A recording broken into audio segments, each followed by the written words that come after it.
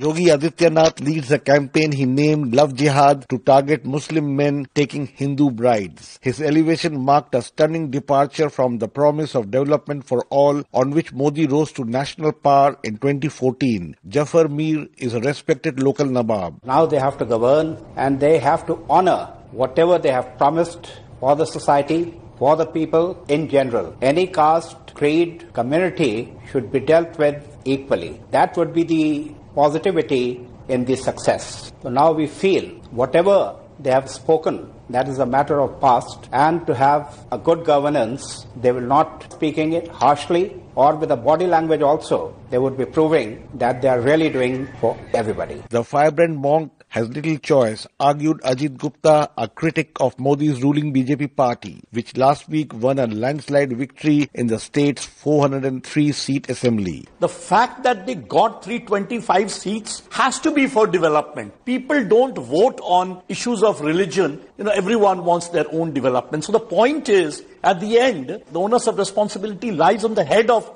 Yogi Adityanath to convert the Hindutva mobilizing that he did during the election now into a mandate of governance. Adityanath also hopes to construct a grand temple to Hindu god Rama on the debris of a 16th century mosque in Uttar Pradesh. Analyst Aarti Jairath predicted that could now become a reality. I think Ram Temple is very much on the agenda.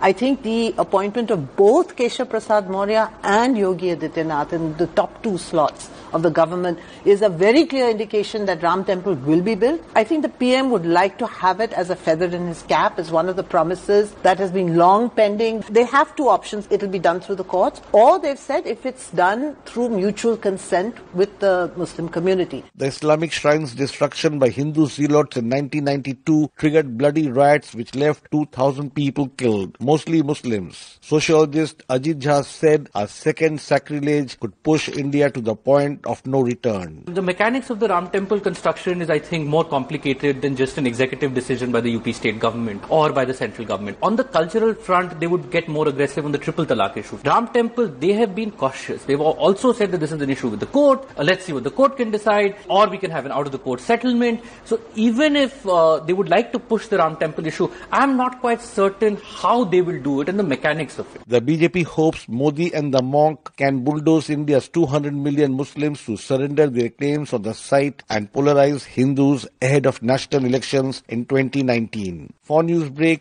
this is Rana Sen reporting from New Delhi.